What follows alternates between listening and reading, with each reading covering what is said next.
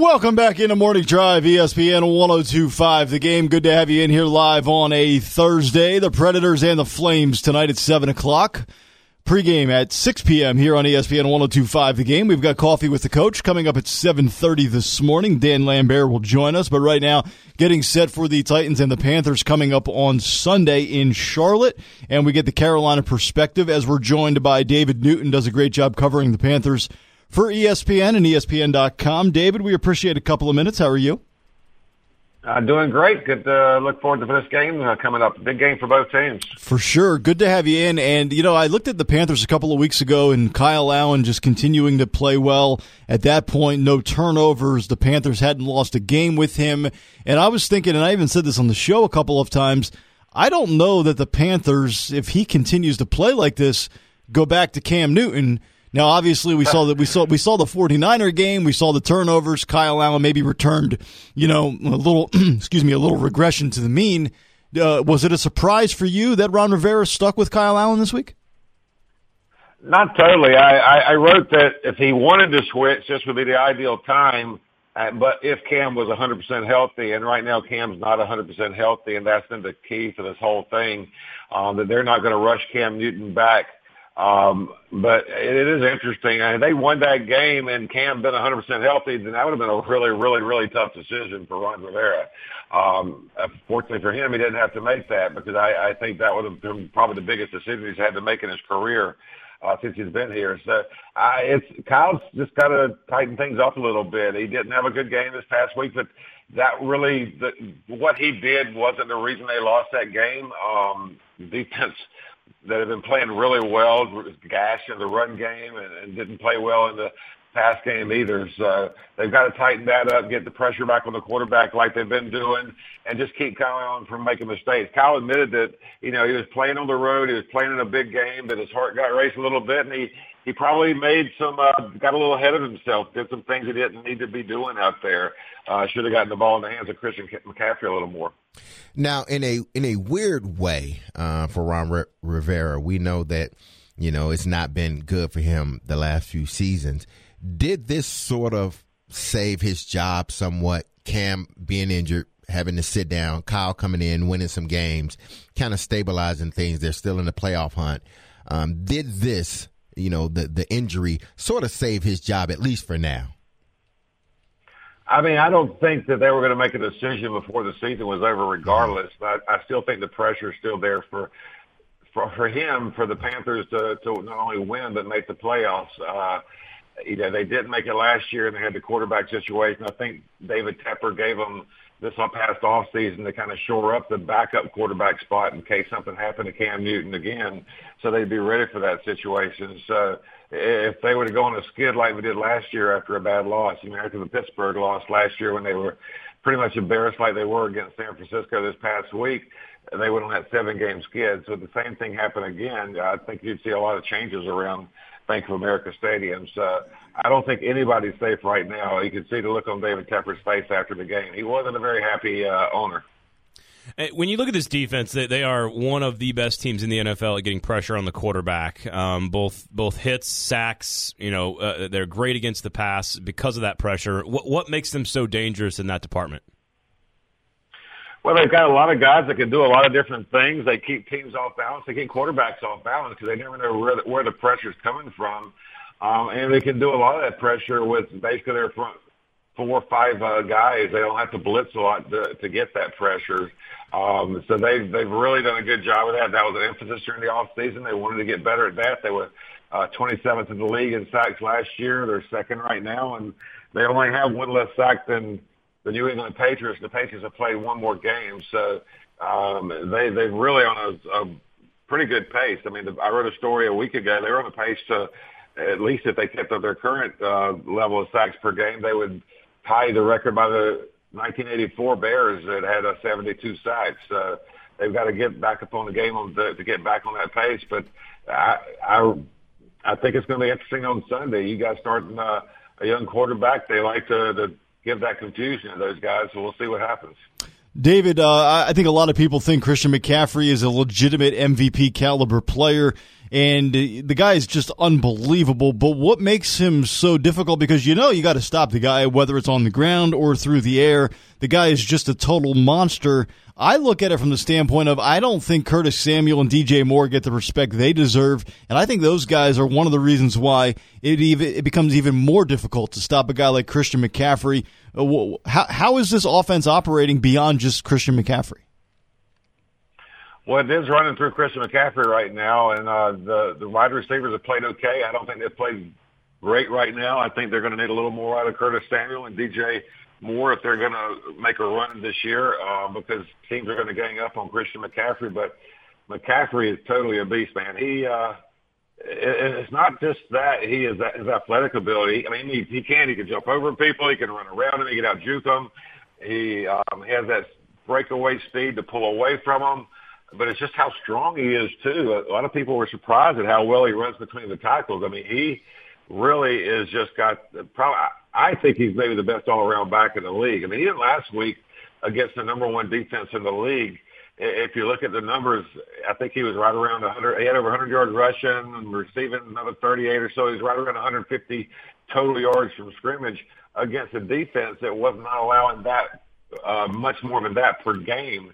And he had a 43-yard run called back because of a holding penalty by the guard in that game. So he has just been unbelievable out there. I don't know if there's any one way to stop him because he just does so many things. You can line him up outside. He can get one-on-one with a linebacker, and the linebacker's just not going to stay with him, even a safety.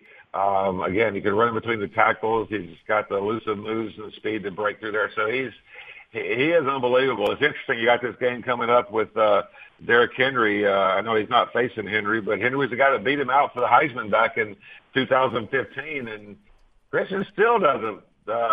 He's nothing against Henry, but Christian's still not happy he lost that. He has the old Peyton Manning thing going. Hey, I voted for McCaffrey over Henry. I just want the record to show, David. Man.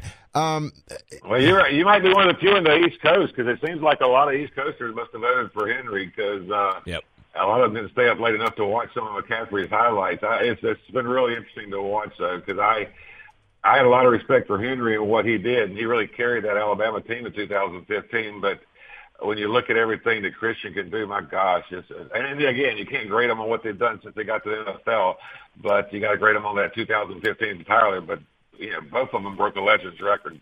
Yeah, both of them ultimately, I think, will be studs in this league. McCaffrey's already showing it. Derrick Henry started up last year with showing how much of a bruiser he can be and will be moving forward.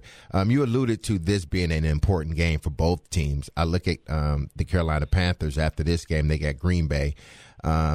If they win this game and Kyle Allen plays well, is this a must-win for Ron, this game, knowing that they have Green Bay coming up and then Atlanta?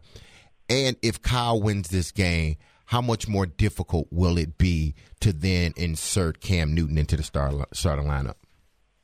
I hate to use the word must win, but I think it's an important game, as I said earlier, because they do have a tough game coming up, and they do need to get back on track and win some home games because they started off 0-2, and both of those losses were at home. And you can't make the playoffs if you have a losing record at home, generally.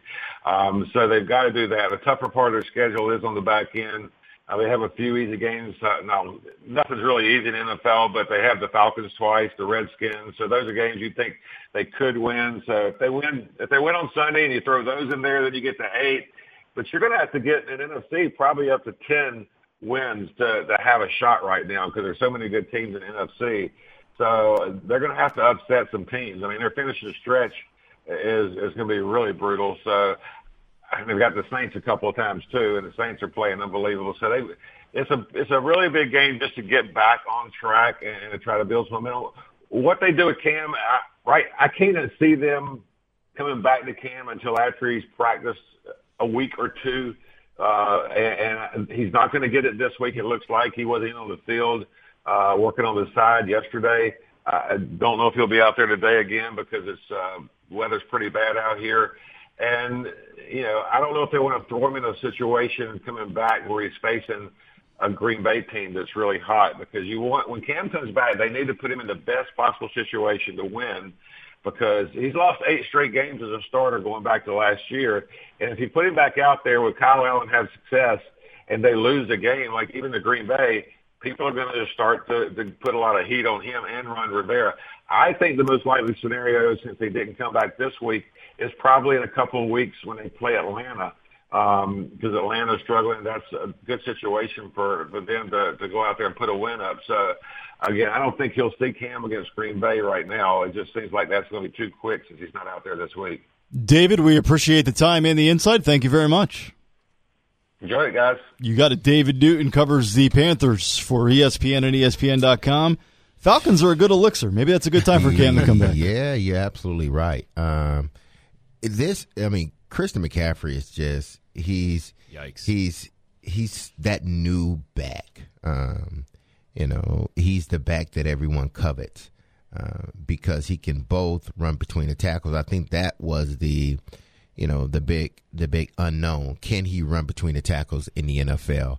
Well, at least for now, he's proven that he can run between the tackles. He can run outside. He's averaging 5.2 yards a carry.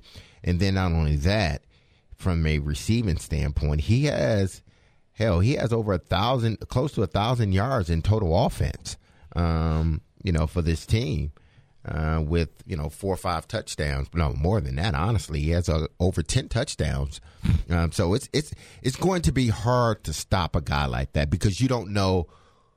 Even when he's in there on first down, do you put a linebacker in there or do you put a defensive back in there? What do you do? Because he can easily run between the tackles, or they can flank him out on first down, and now you got to cover him with a bigger linebacker. So, in which case, I'm sending him down the sideline in a wheel route, and you got no chance. Yeah, this is probably the hardest. This is probably one of those nights where Dean Pease has been up all week. He hadn't slept. Not one bit. Yeah, but let's kind of flip it the other way. This is probably the best defense Christian McCaffrey's seen all year. Unless they played the Patriots or Bills. That 49er defense is pretty good. That's true. Just last week. And see, the thing is, he's going to get his. What you can't then let happen is the other guys. Either you could take 2 approaches. You could say, we're going to take him out of the game like a Bill Belichick. We're going to take this one guy out of the game and force everybody else to beat us. Or you're going to say, you know what, I'm taking everybody else out, and I'm going to force this one guy to beat us. If he could beat us by himself, so be it. So it all depends on which approach you want to take. I'd love to know, and maybe we can ask this question, like just what would be your approach if you're Belichick / Pease? Like, what do you do with McCaffrey? How do you approach it? Let's get into that when we come back. It's Morning Drive here on ESPN 102.5 The Game. I need to get into the internet real quickly here. Just, you guys know I tell you about Xfinity and the great products they have all the time on the show, and literally every day. And it's the TV, the technology, the development, the home security, the app, all that stuff is amazing. But what I've learned this year, even more so than ever before, is internet usage at my house. Like on Saturday nights in particular, I have to do my show for ESPN on Saturday nights, and it carries a ton of bandwidth. But my wife sits in the living room, and she's watching her shows on demand. She's got stuff going for the kids on the iPad. I've got the 2 TV setup going. I've got my wireless internet working on my laptop. So basically, Xfinity Internet, it is working overtime at my house, more so than any of your houses on Saturday nights, and it runs perfectly. Runs absolutely perfectly. I can do the entire show. I've got the laptop going. I've got the iPad going. I've got the on-demand TV screen going in the other room. The wife can watch whatever she wants. Not a single glitch, no slowdowns, no nothing. And I'm running a lot more stuff on my Xfinity Wi-Fi than the average human does at home on a Saturday or Sunday night. So I know that it's a perfect solution for your internet problem. So check out what they've got. They've got unbelievable upload and download speeds. Obviously, download speeds is what you guys need. I need good upload speed, but they offer it all, and that's why Xfinity is simple, easy, and awesome. It makes your life better, and it makes your experience better at home. So check them out. They've got tremendous Wi-Fi speeds. The Blast internet is fantastic as well. Check it out.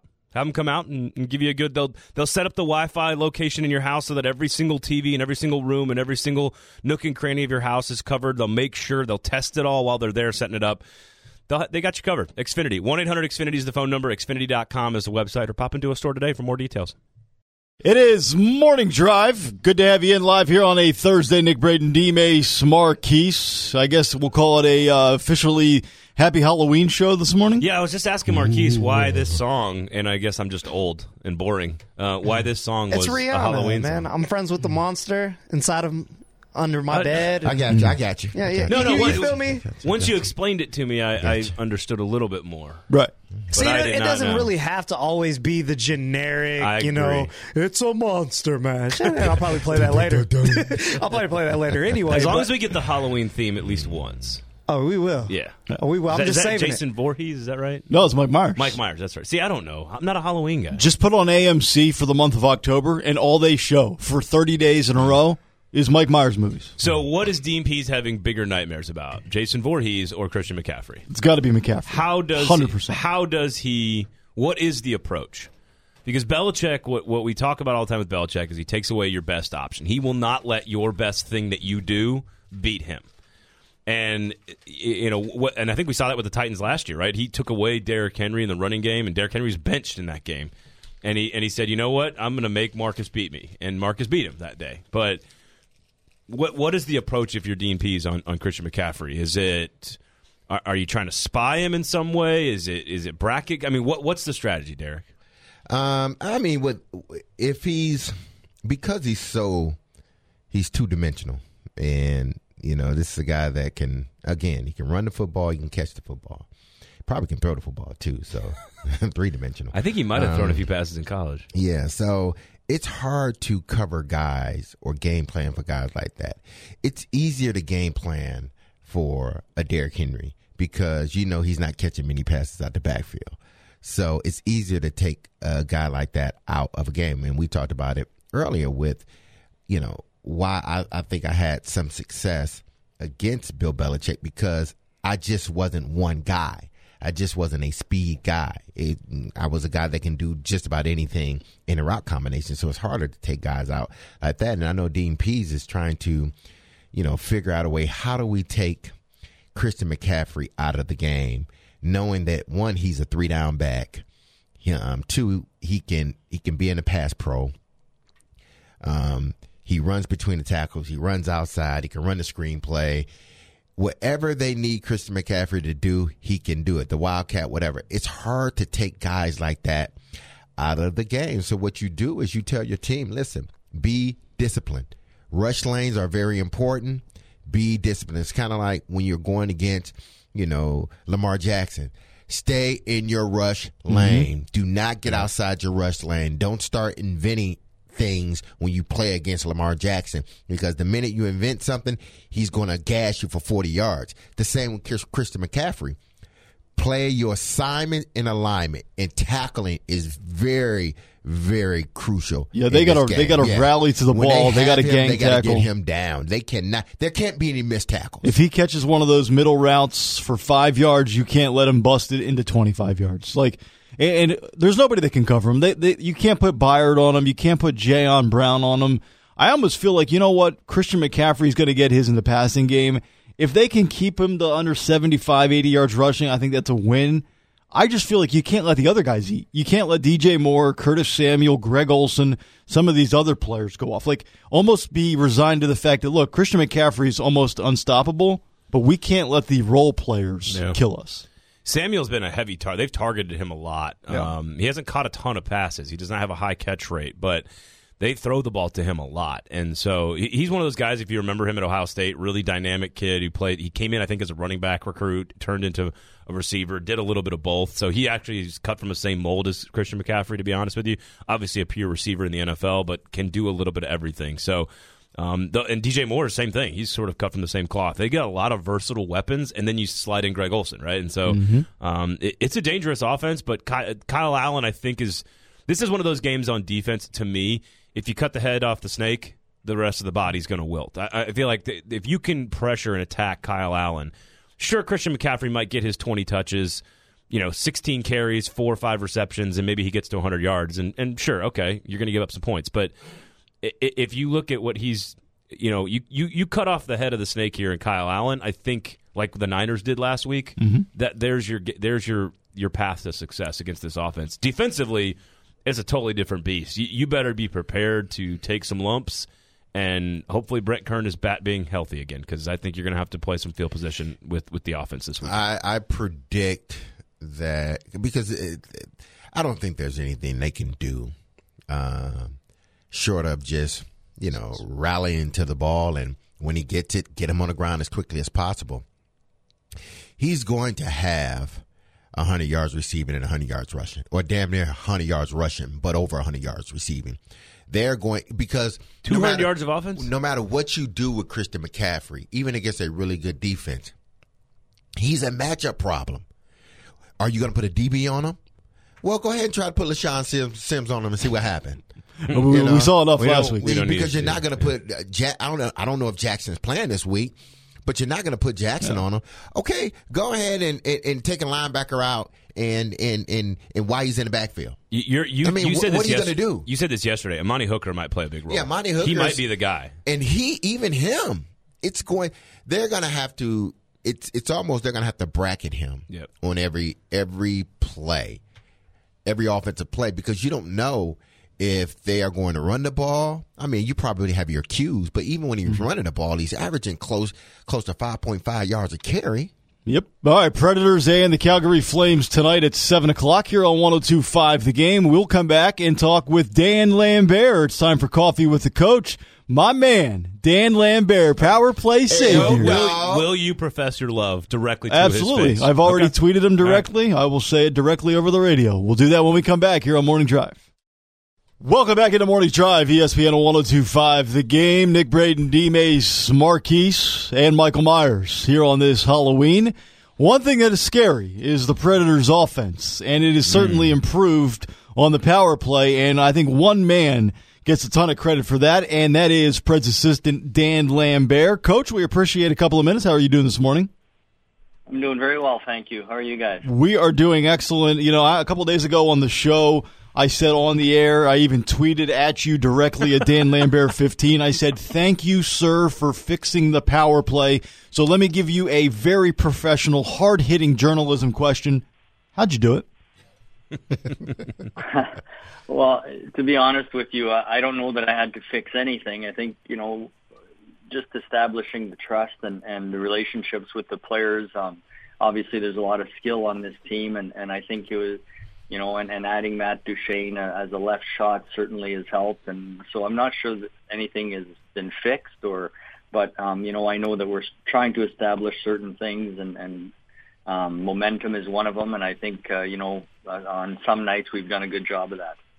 You just, I was going to say, bringing in an $8 million centerman who's, extremely talented certainly helps the whole process. But I was talking to Ryan Johansson last night about this, and it's very obvious that you guys love having Matt Duchene low with Victor Arvidsson now high, which is not how they ran it last year. Explain sort of what that left-handed shot means and what it allows you to do on offense with Johansson on the half wall. Well, I think, with Matt's ability to make plays down low and him being able to attack, being a left shot from that side of the ice is critical. And then where he gets the puck, often passing it to a right shot in Arvidsson in the slot or back door for that matter, whether it's Yarncroc or Forsberg.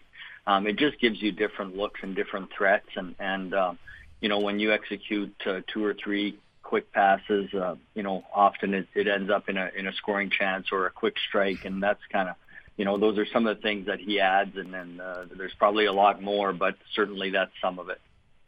Now, Coach, sometimes it can just be, as you know, I mean, I'm sure you have kids, and sometimes when you say things, it doesn't quite hit them, and then someone else comes in and say the same thing, and it seems like for some strange reason it gets through. I don't know why that is, but it happens. It may be just maybe in this situation, a new voice, maybe just a new approach. You said the guys, you don't think you had to fix anything because those guys are just uber talented. Maybe it's just a different voice explaining the same thing, and maybe just a tweak here and there.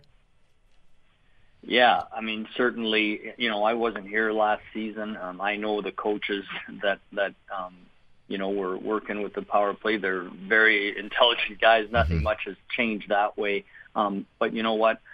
I honestly do believe that, establishing those relationships are important. And I think that the players have, they didn't enjoy last season as far as their numbers when it came to the power play. So I think they were all ears and they wanted to make a change, and they've done that. I mean, I haven't done much when it comes to changing. They've just, decided that they wanted to do things differently. Now, you guys are tied for second in the Central with 17 points. Pekka's on a tear right now. What has been the one thing that has gotten you guys to this point? You're 8-3-1. Like I said, you're tied for second with 17 points in the Central. But what has been the one thing that you see that has been, beside the scoring, because you guys are, I call you the Kansas City Chiefs of the NHL. You score on anybody at will. But what has been the one thing in your mind that has put this team in the position that they're in now? Well, to be honest with you, in some of our wins, we've come from behind in the third period, and I think maybe that's a big factor, is that there's no basically never do we think that we're out of the game. There's no, guys don't give up at all. They always believe, we can come back, we can make the next play, and I think when you have that, even if you're not at your best, for 60 minutes, if you believe that you can come back on anybody, I think that's a huge advantage. And I think right now we have that belief that we feel like even if we do go down a goal or two, we don't have to change the way we play. Maybe we have to raise our game a little bit, but, we can find a way to put a couple pucks in the net. Dan Lambert joining us here for another installment of Coffee with the Coach here on Morning Drive. I know you've only been here for a short period of time. Obviously, the big news, Roman Josi, monster contract. What have you seen in your little bit of time here in Nashville from Roman Josi, both on the ice and off the ice? You know what? Roman is an unbelievable human being. He's such a great person, first and foremost, and I think he's really respected in that dressing room, and he's certainly one of the main voices on our team, probably the main voice. He wears the C for a reason. He is our leader. But when you have a guy like Roman as your leader, there's a lot of supporting cast in his corner, and I think Roman is if you want somebody to lead your team, he's your guy. I mean, it's amazing. Not only is he an unbelievable player, but he's an unbelievable person, and he wants to win. He competes every single night. He's your hardest worker every day. I mean, you hear that from people, but he truly brings that every day. Coach, you look at Tampa or maybe, at Vegas as better wins than beating Chicago. I'm not trying to be disrespectful to Chicago, but they're struggling right now. So there might be better wins that you've had. But has there been a more complete win for you guys as far as first shift to last shift, all 60 minutes, both sides of the ice, both ends of the rink? Is there been a more complete showing in your mind than what you guys did to Chicago on Tuesday? Not that I've seen. I've been here for a short time, like you mentioned, but I thought it was a real complete game, from our goaltender all the way out. I mean, we were very happy with every individual, and as a team, we played as a team. We came in waves. When they did have the odd shift where it came in our end, we went right back at them. I thought it was a great effort, and certainly something you'd like to bottle up and bring every single night. Coach, always a pleasure. We appreciate you stopping by, and we'll talk to you again in a couple of weeks. Thank you very much. Thank you very much. Thanks for having me. You got it. Dan Lambert joining us here on the show. And, the power play, night and day difference. But he says, no, I don't think it's really, I'm not going to take any credit. It's like, well, no, they were dead last year, sir. Different voice, though, too. Feel free to take credit. Like you said, Derek, he's kind of a new voice saying something, and that can change things. Yeah, but then, Matt Duchene doesn't hurt. $8 million poker chip there. And changes some things up. But he's right. I think because the players are there. The players were always there. And sometimes, I'm sure he hasn't come in there and just reinvented, the wheel. He's taken what he has, and with the new addition to Duchene, and just worked with that. And I think the guys were. To me, it's easier to start the season off and get the problems fixed, because you have all off season to work on that problem, and then get into the season, you can start off fresh, as opposed to, middle of the season trying to change things. That is very difficult to do. If it's going wrong, 9 times out of 10, you're not going to fix it. You just hope that, it's not bad when you need it, that you can at least get a score when you need it on a power play during the season. It didn't happen for them last year. This year, they've started off on the right foot. They've gotten some confidence in their power play. I don't think you will see what happened last year ever again, because now these guys, they believe that they can score on a power play. They believe they got the guys. They believe in Coach Lambert. So I don't think you will see this team. Now, will they be number one? I don't know, but I don't think you will see this team go, be like at the bottom of the league in power play anymore. I don't think. Can I take like a really nice, smart, educational segment on Preds hockey and just completely drag it into the gutter? Are you guys okay with that? Can I pick on Duck Lips and what's the new name of the show in the afternoon? Duck Lips and SpongeBob Stillman Pants. Oh, that's right. Pineapple under the sea. SpongeBob Stillman Pants. SpongeBob and Mr. Krabs in the afternoon. Not Mr. Krabs. You're cool, man. But let me pick on the human frat paddle for a second, because again, he takes. I love you, Stillman. You're a great dude, but you take so much stuff out of context and then you twist it for your own use. And you picked on me a little bit yesterday. Got a few people on Twitter tweeting at me saying, "Hey, Stillman's calling you out because your Chicago take." I have now asked Ryan Johansson, Colton Sissons, and a coach on the team. Mm-hmm. Is Chicago the most complete performance of the year? Not the best win of the year, but the most complete performance of the year. And all three of them have said, yes, it was our most complete performance from goaltending, defense, offense, from the first shift to the last shift. 60 minutes of complete hockey. It was our most complete performance. Well, the eye test would say that, and the stats. Almost broke a record for shot attempts. Yep. It was not their best win. When I tweeted you hotcakes yesterday, I did not say it was the best win of the season. So don't twist my words on your show like you always do and turn it into some other topic that you want so that it fits your story. What I said about Chicago and the way they played on Tuesday night was not that it was the best win of the season.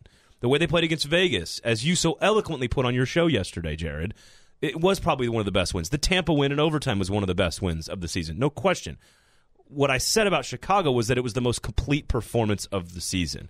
And so far, every single person in the Preds on the Preds roster agrees that they want to take what they did on Tuesday, and that's what they want to do every night. Well, I mean, if it wasn't for Robin Leonard, that game's 10-0. Yeah, and in fact, both Colton and Ryan last night were incredibly complimentary. He goes, I think Johansson said something like, "Rarely do you leave a game where you say the best player on the ice, the guy who played the best, was the opposing goaltender, and you won 3-0. Oh, wow. Right. Like, rarely, normally when you say that, it's, you lost 1-0, right? Like, you got beat by a goaltender who just stood on his head and took away everything that you did.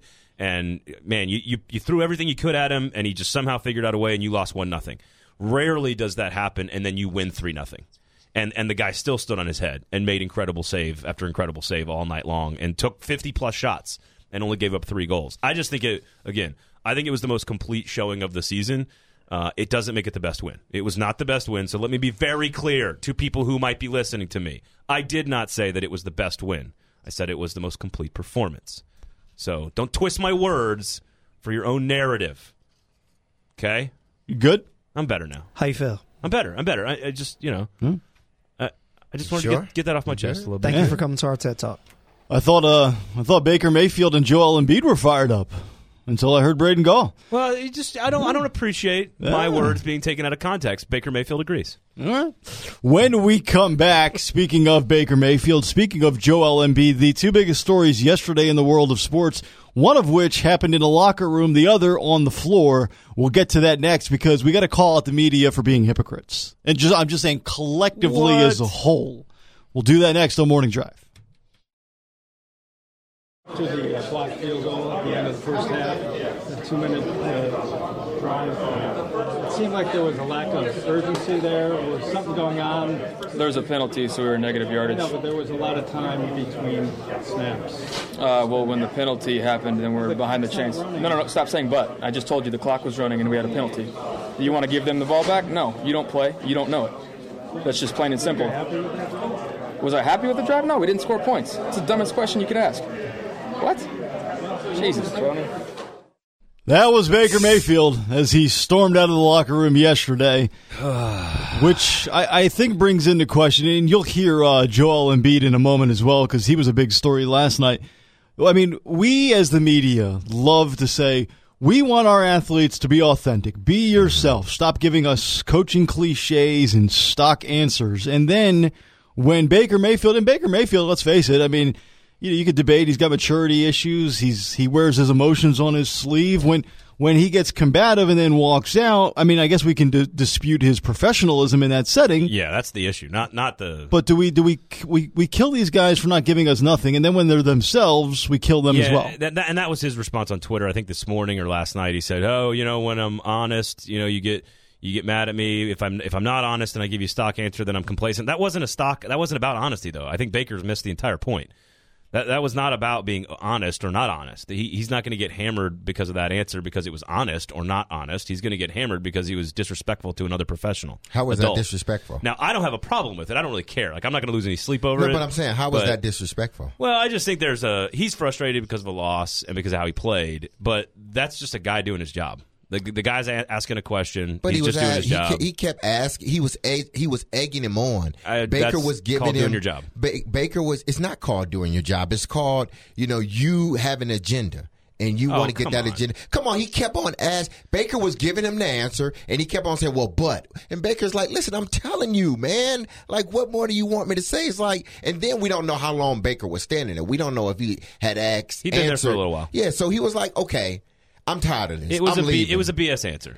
I'm leaving. How was it a BS answer? He gave him everything that he wanted, and the dude kept saying, "But." And Baker like, "No, I wasn't happy with the drive." But it's like, dude, seriously. The question was now. The one question I don't like is at the end where the reporter goes, "So you're happy with the drive?" That is a result of a snarky interaction between both of them. Both of them are being snarky at that point. The first couple of questions are very legitimate questions and he about why them. Is the time ticking off the clock.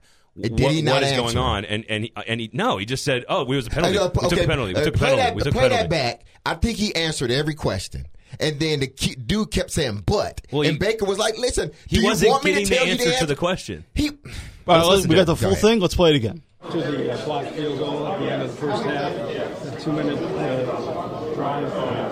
It seemed like there was a lack of urgency there. Was something going on? There was a penalty, so we were negative yardage. No, but there was a lot of time between snaps. Well, when the penalty happened, then we're behind the chains. No, stop saying but. I just told you the clock was running. See, he keep on saying, you want to give them the ball back? No, you don't play. You don't know it. He's answering the question, and the guy is interrupting him saying, "But," and Baker's like, "Stop, man! I'm trying to answer the question." Like, I don't. It's all right. Listen, it's all right. I'm not giving. Sometimes we look at these media members and say, "Oh, they're making X amount of dollars. They should." No, if you're asking a stupid ass question, I'm gonna walk away. Basically, fans want to know. And he was giving them the answer. Well, he didn't. He just said, "Oh, it's a penalty." Hey, Munson, play it again. He said the clock stopped because it was a penalty. That's the answer. What more do you want him to say? Again, you are being like the guy that's answering the question, that's asking the question. It's not like, what the fans want to hear. Who gives a hell what the fans want to hear? Really? That's what his job is. All right, fellas. Say it again. Okay, why are you taking your time? Don't be stealing my lines, Munson. The clock stopped because there was a penalty. That's the answer. Well, what more do you want? But that wasn't what happened in the situation. The reporter is asking why there was so much time taken in between. He said the clock stopped. In that particular play, he said the clock stopped, so we didn't have to run a play, so we took our time. I don't know what more you want him to say, really. I don't know. I really don't know. I mean, again, I don't know what the answer is there, but that's why you asked the question. And again, the fans want to know what happened. Play it again. You want to take it? Yep, play it again. Nick, take it back. Take it back. Rewind it. Remix. There was a lack of urgency there. Was something going on? There was a penalty, so we were negative Something yardage. going on. There's a penalty, negative yards.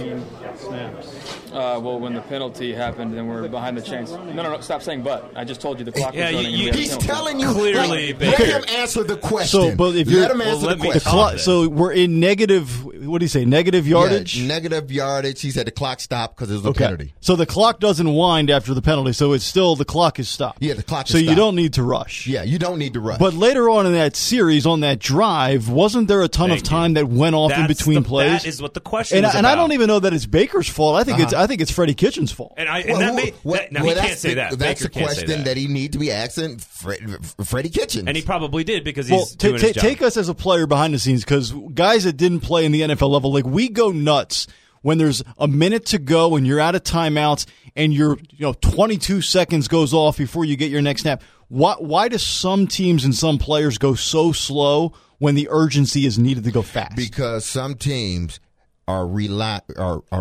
on the guy on the sideline. They are relaying the message to them.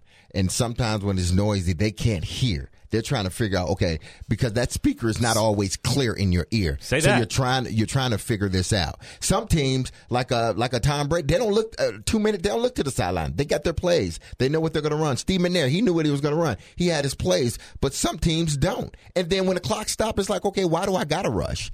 I'm taking my time here. I am sympathetic to both sides of this. I'm not. That guy was an ass to me. Baker was an ass. So Baker. That's your opinion, exactly, Derek. Let me talk. He walked off. Let me talk. The stop point. Asking these dumbass questions. The point is, he asked one question a second time. He asked a follow up, and then he didn't get an answer to the question for the fans, which is what he's working for. And he asked a follow up question, and Baker cut him off. And again, I am totally fine with a player being frustrated after a loss. That is a total normal thing. Players are entitled to be frustrated and to be honest. And then, I think it's a double standard totally for athletes and coaches when we ask them to be honest and then they're too honest and then we rip them for being too honest. I think that's garbage too. That was not what took place there.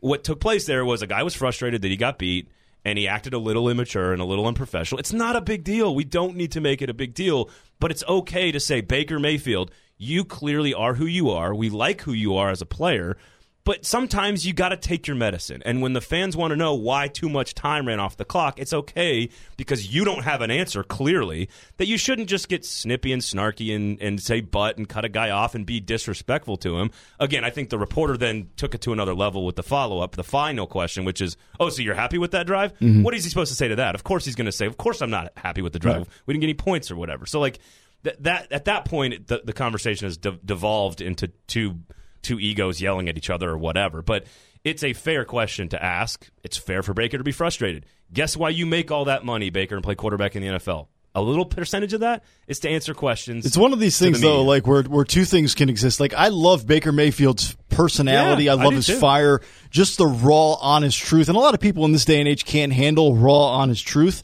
But I also like that out of other players on my team at different positions.